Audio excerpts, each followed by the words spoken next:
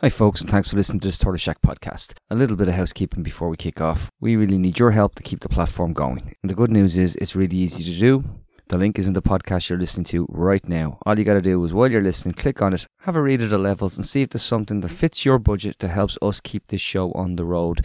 It's the only way we keep things going. We are ad-free, sponsor-free, and we rely entirely on you, dear listener. And it's not a one-way street. There's tons of exclusive content up there. There's access to over 1,000 of our back catalogue all in one place, including exclusives that don't go out anywhere else. And you get the podcast as quickly as we can turn them around. So right now, this morning, we put out a conversation with the great actor Claire Dunn, and that's there right now, as well as the conversations that we had with Issam Adwan in Gaza and Angus Kelly, who has just come back for a few days from Kyiv to talk about war crimes in Ukraine. All of those are available, as I said, in one feed. Whether it's Reboot, whether it's Echo, whether it's Glow West, whether it's Built Different, they're all in the one place, and you don't have to listen to me beg for your support. So think of it as a gift you give to yourself. Thanks for listening. Thanks for the support. Do click that link. I won't delay any further. Enjoy the podcast.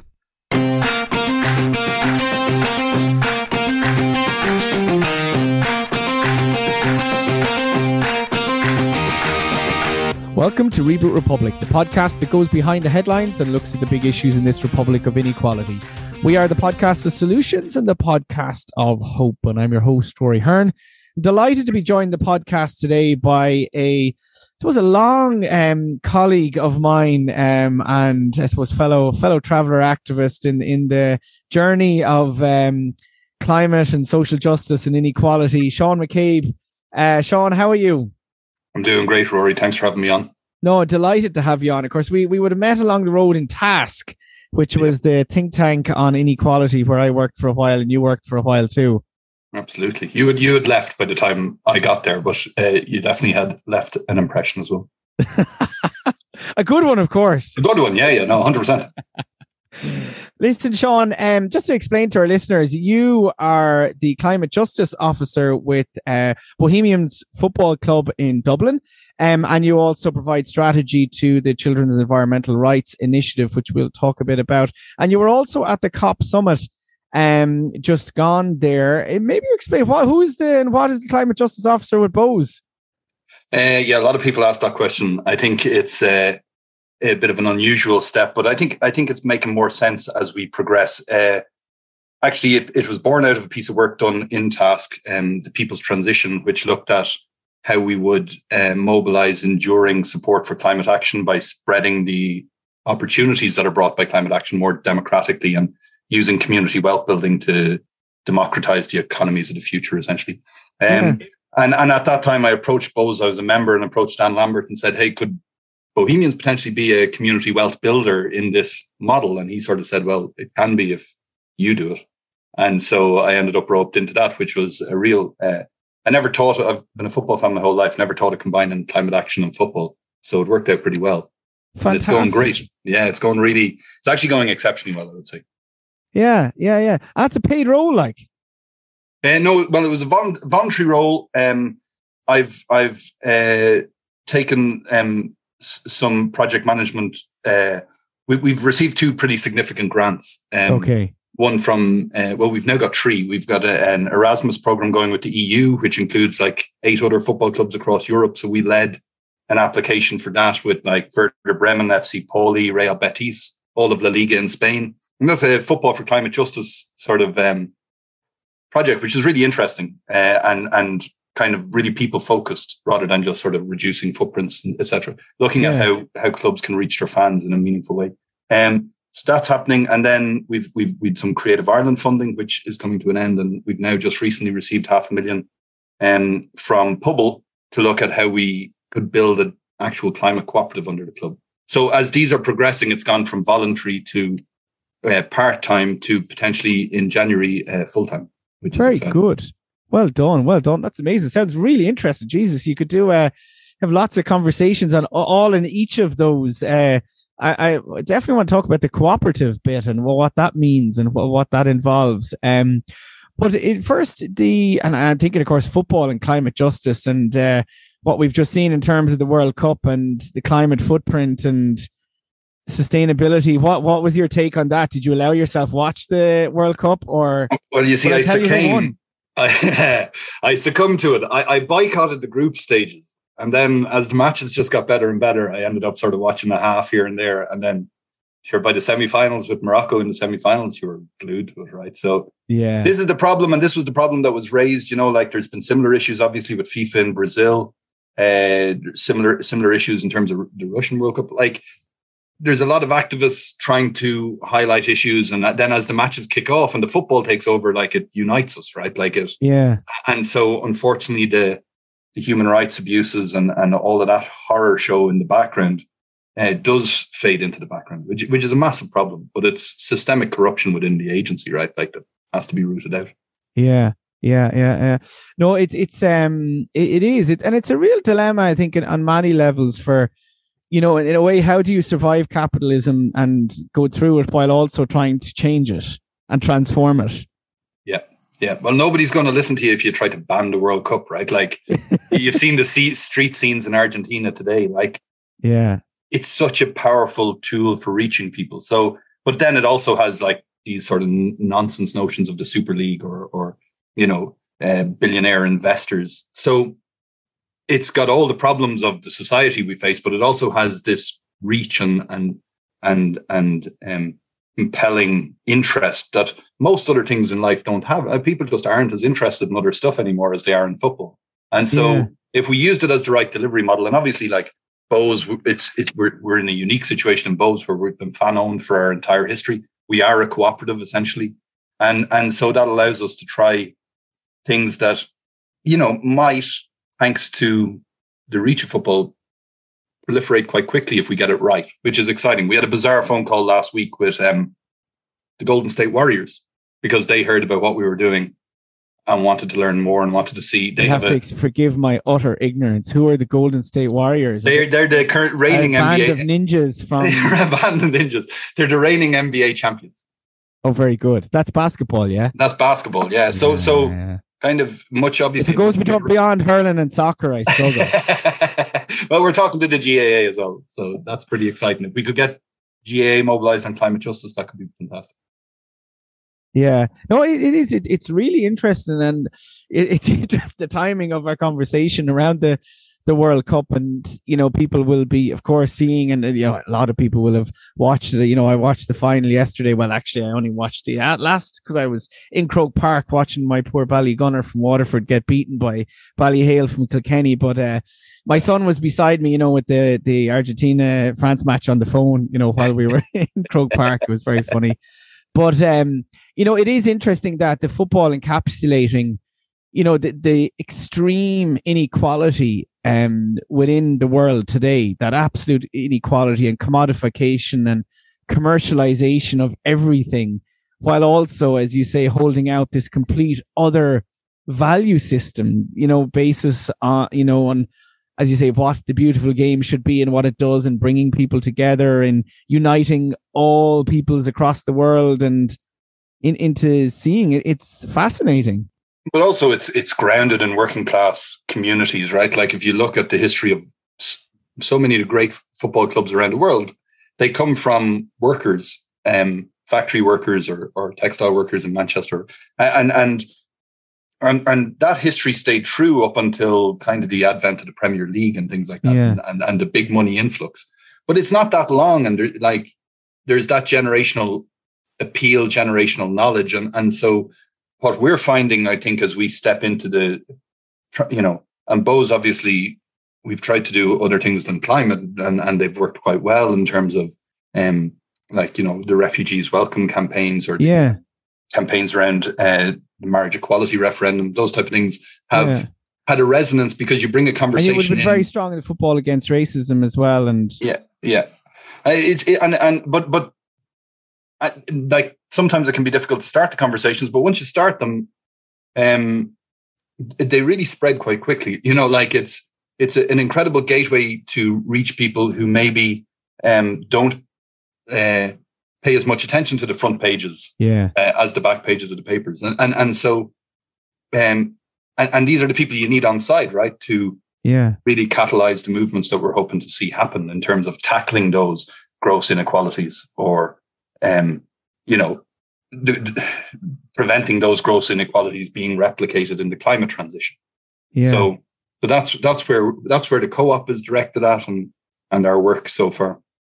Yeah, it's really it's fascinating, and it's intriguing, that connection. And maybe just tell us a little bit, what was Doha like, and explain how did you end up there? And well, I've been going to COP for a long time. Lima in 2014 was my first, and I'm kind of hoping Doha will be my last. I've been working on climate justice in that space for a long time. So I worked with Mary Robinson before I joined Task. And that was an interesting time because we were trying to inform the Paris Agreement and make sure that there were human rights included. And the rights language. You must have been only, I'm looking at the age, you must have been only like 10 when you were working with Mary Robinson, was it? Yeah, no, I'd a few years under my belt now at that stage, unfortunately. What brought you there? How did you end up there? I ended up there because I'd actually started, I came out of college, studied physics, came out, ended up working in Bermuda, would you believe, on sort of catastrophe risk modeling for a reinsurance company. It's very interesting and exciting, but very divorced from a lot of the maybe realities that I felt I understood. And so after a few years there, I left and moved to Calcutta in India and worked in a hospice for 2 years. Here now, where did all that come from? Which, the hospice in India? Yeah, no, but you're gone from Bermuda to Calcutta to.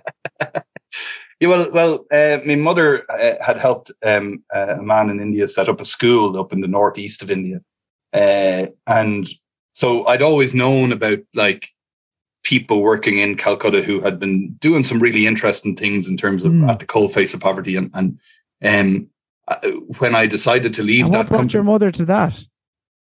Well, that's a long and complex. Well, not that complex, but my mom and dad have always sort of been involved in that type of work, and she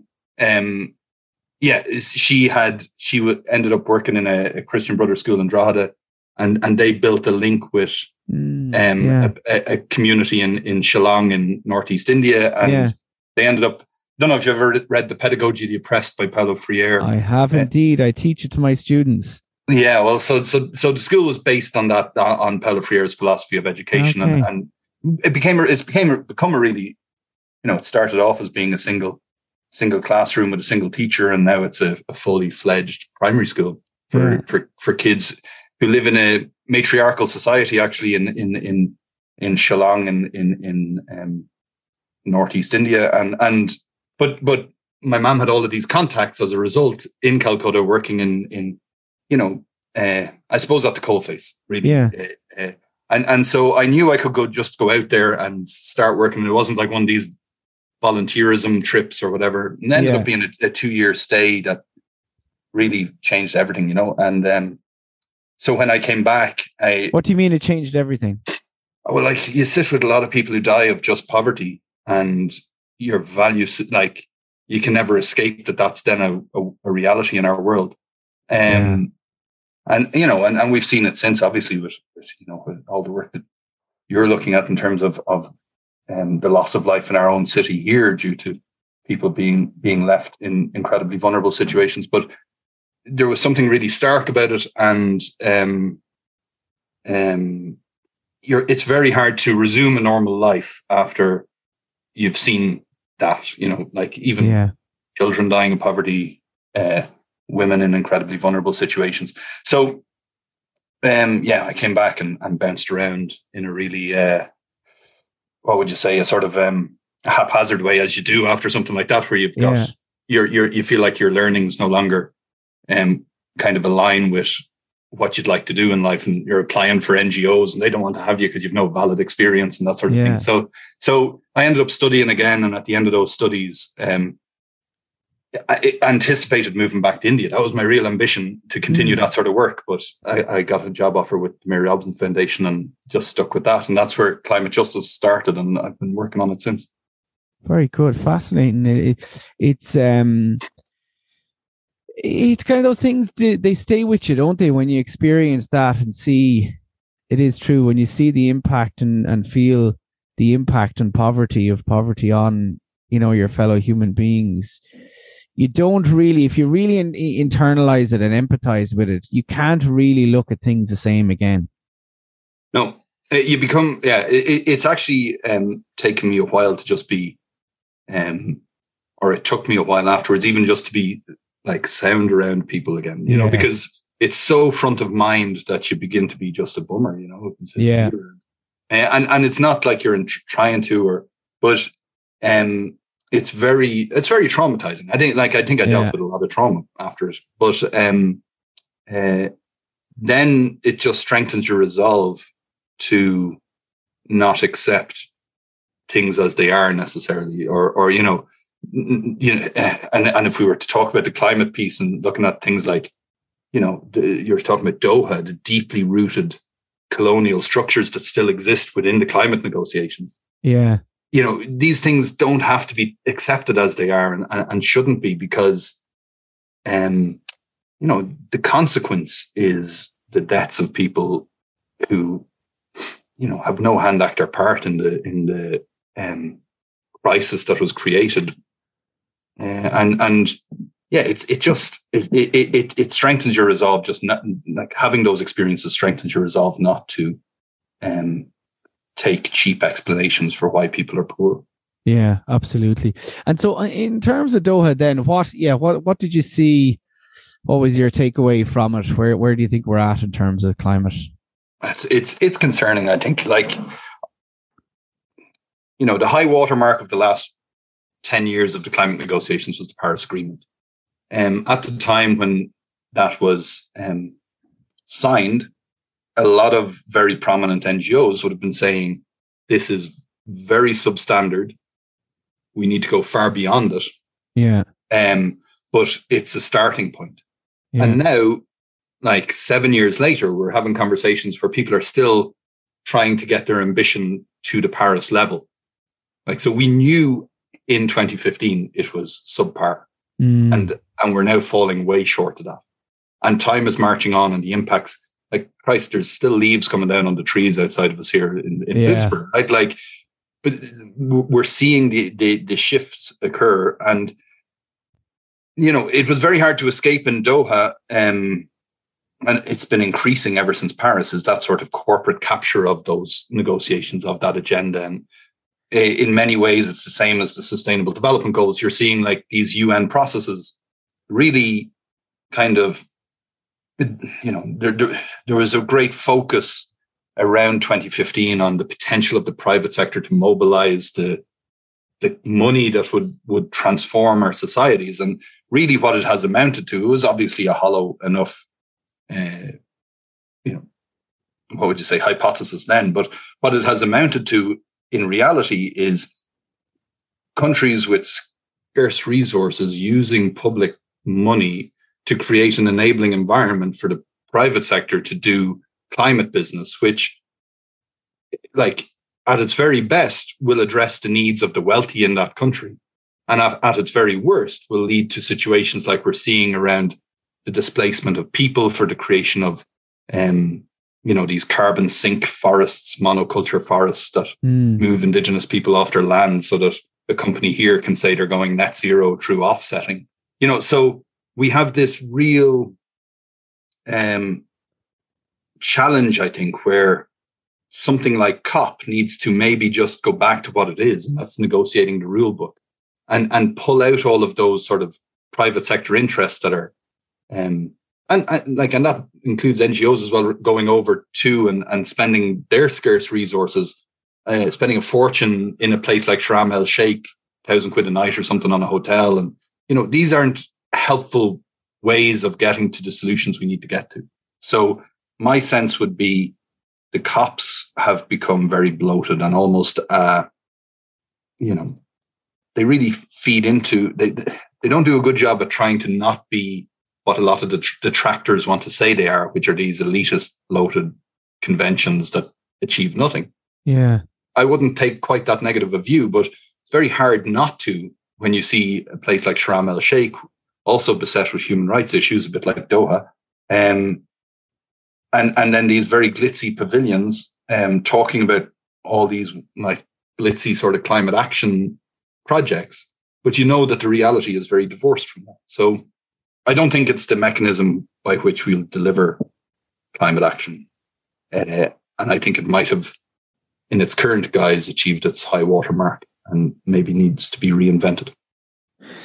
Yeah, it definitely strikes me that, is it because in a way, our economic system, driven by, you know, this relentless need for growth and you know, the requirement of companies, to the large corporations, to continuously make higher profits and higher returns to their shareholders. And you know, I was even discussing this with someone recently about, you know, again, the ongoing conversation, this idea of, you know, the inbuilt obsolescence, that we don't, you know, companies don't make things to last. They make things so that they, you know, actually break, and then you have to buy a new one off them. And even I was looking at, you know, that ad, you've probably seen it, for the new Galaxy, Samsung Galaxy foldable phone.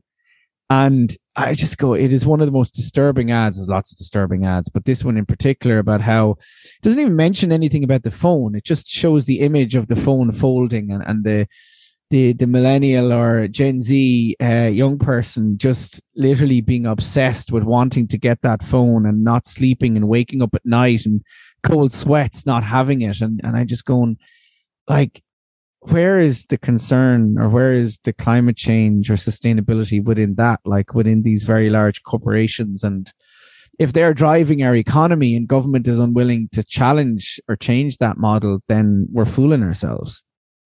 Completely, yeah, completely.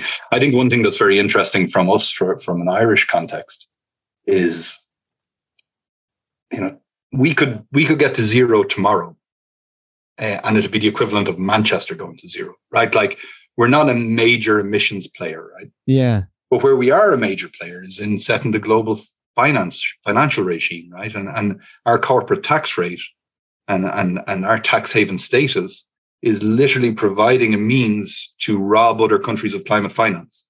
Yeah. You know, because, you know, we need, for the billion people who still live in abject energy poverty around the world, their governments need to somehow achieve zero emissions and get energy to their people, right? And they're not going to do that in a world where you're still siphoning money out of developing countries through tax havens, through unequal trade systems. So that whole global, you know, we can go from the phone, and the phone then almost you could blow that apart and look at all the various components that feed into it, and how many countries the exploitation of their people and their minerals have gone into creating that phone, which has an inbuilt obsolescence, and because it's required to feed an insatiable thirst of the current economic paradigm.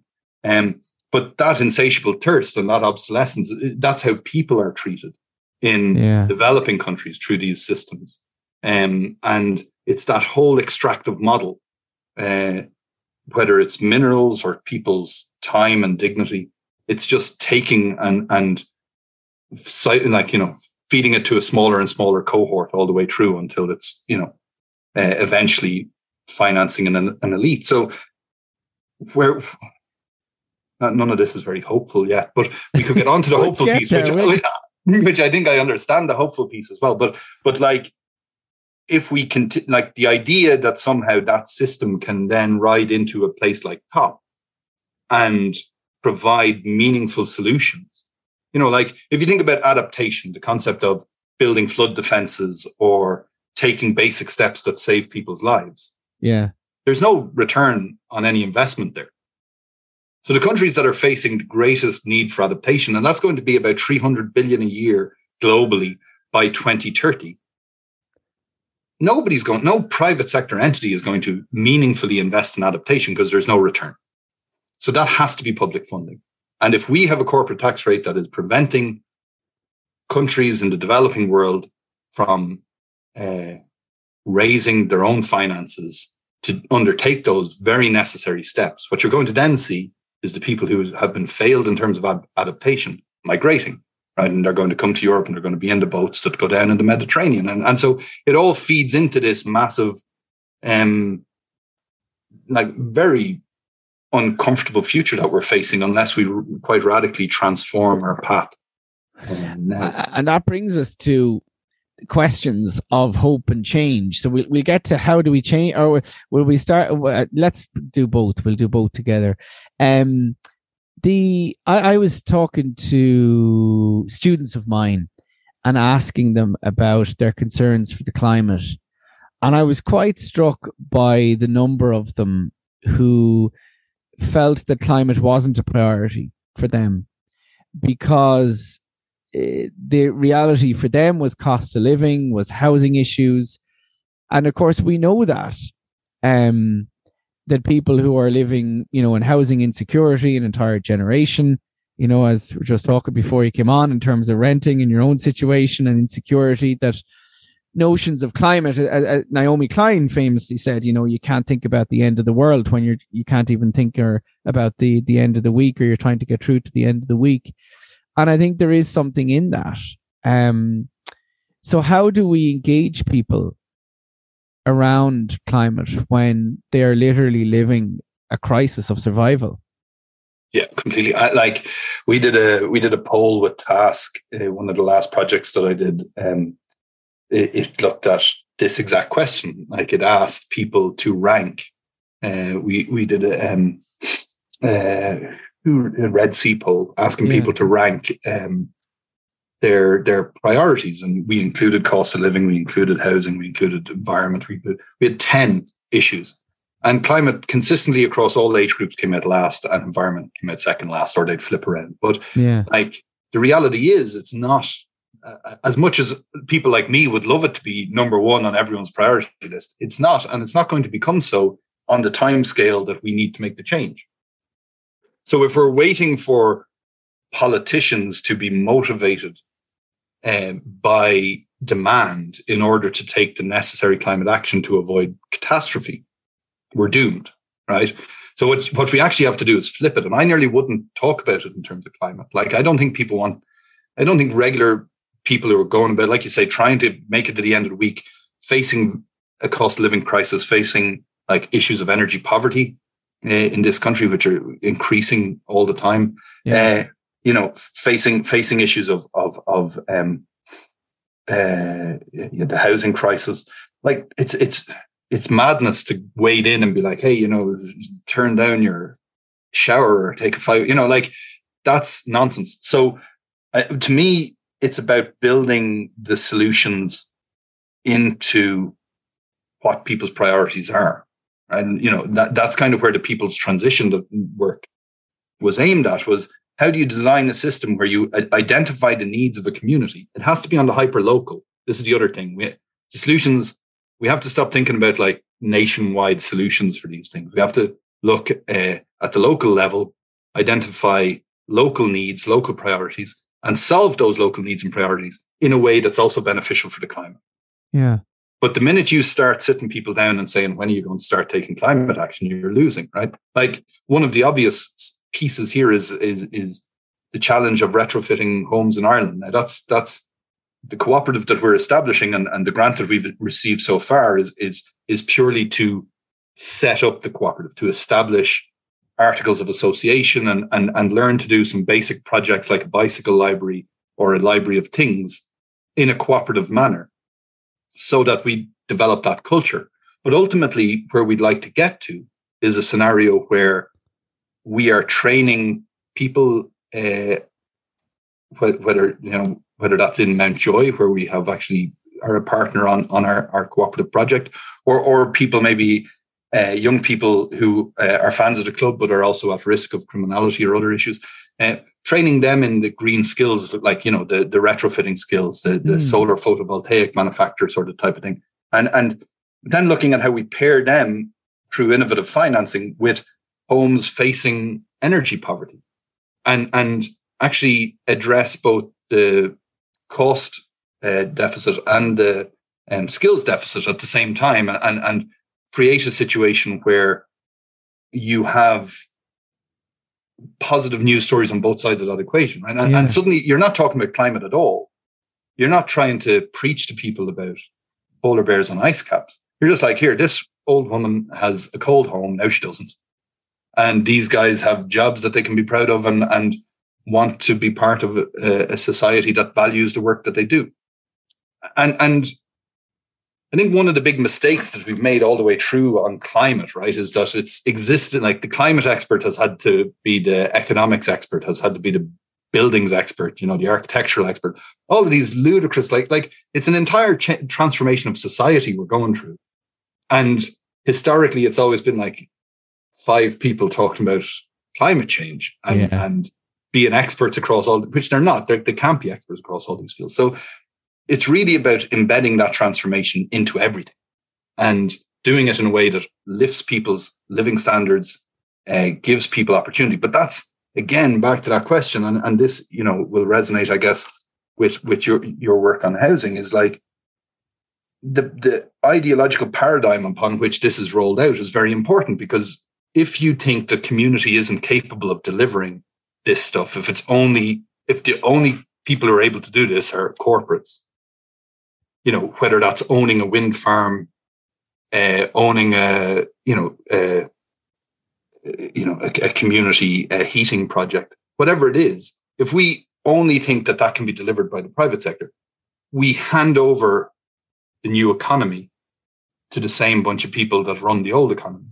Whereas if we say these can be done by communities, the community can own a wind turbine and then receive the 200 to 500,000 a year that comes from that wind turbine and pump that into other community development projects, suddenly it could be a very enabling transformation, right? Like you could do something totally new and totally different in this country.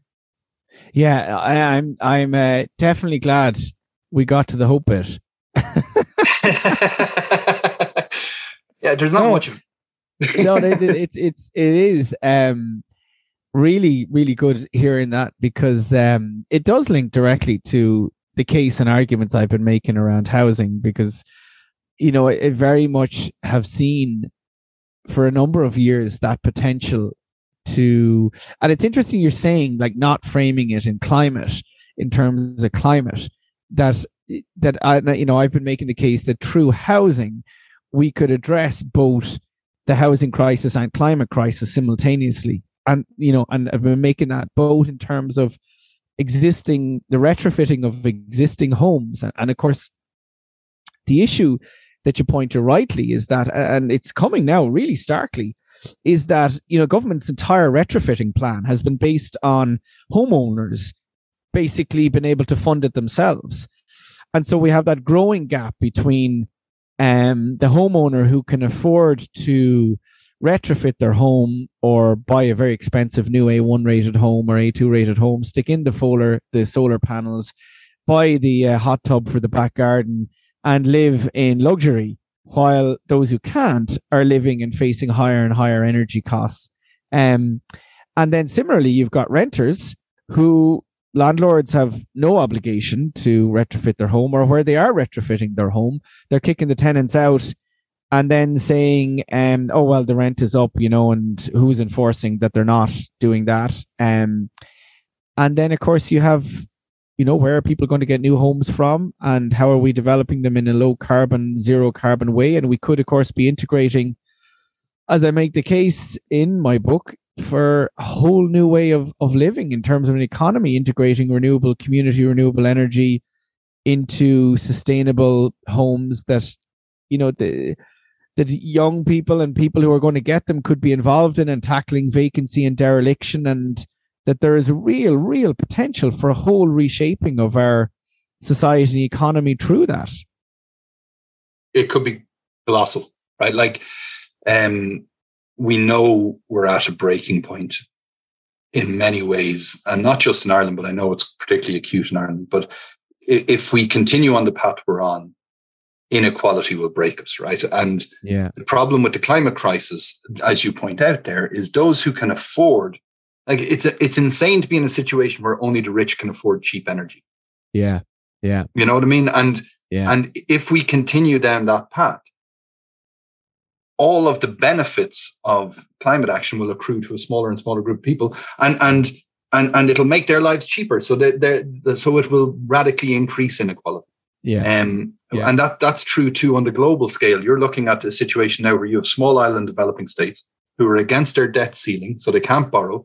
They're hooked on fossil fuels, and they're being buffeted by the impacts of climate change. So how the hell are they supposed to do a transition? You know what I mean? Yeah. Like if you can't borrow to build renewables, you fall further and further behind in the global scheme of things as well.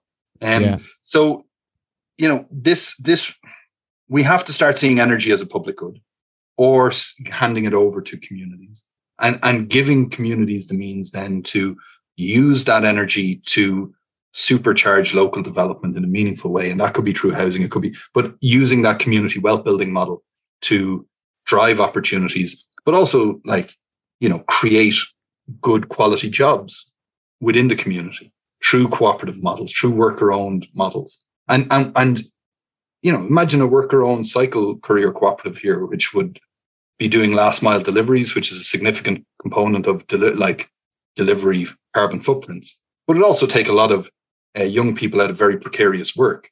And it would potentially, it could drive the likes of Deliveroo and Just Eat out of town, and you could have a worker-owned equivalent. There's things that are very practical and real and could make people's lives very much, much better. We just need to we need a little bit of policy as well to update cooperative legislation and stuff. But there's real opportunity. Is it happening? Is there an increase in cooperatives in Ireland? Cooperative approaches, or is it still? I think that comes back to. I think I'd say probably not. I don't think there necessarily is an increase. There's a lot more focus maybe in the last 10 years, and UCC has a cooperative studies course now, and there's the Dublin Food Co-op is holding its own in town here, and so there are things happening, but. I don't think you're seeing the radical proliferation that we need in order to really see that redistribution of power within the economy. But that doesn't mean it's not something we strive for in the next 10 years.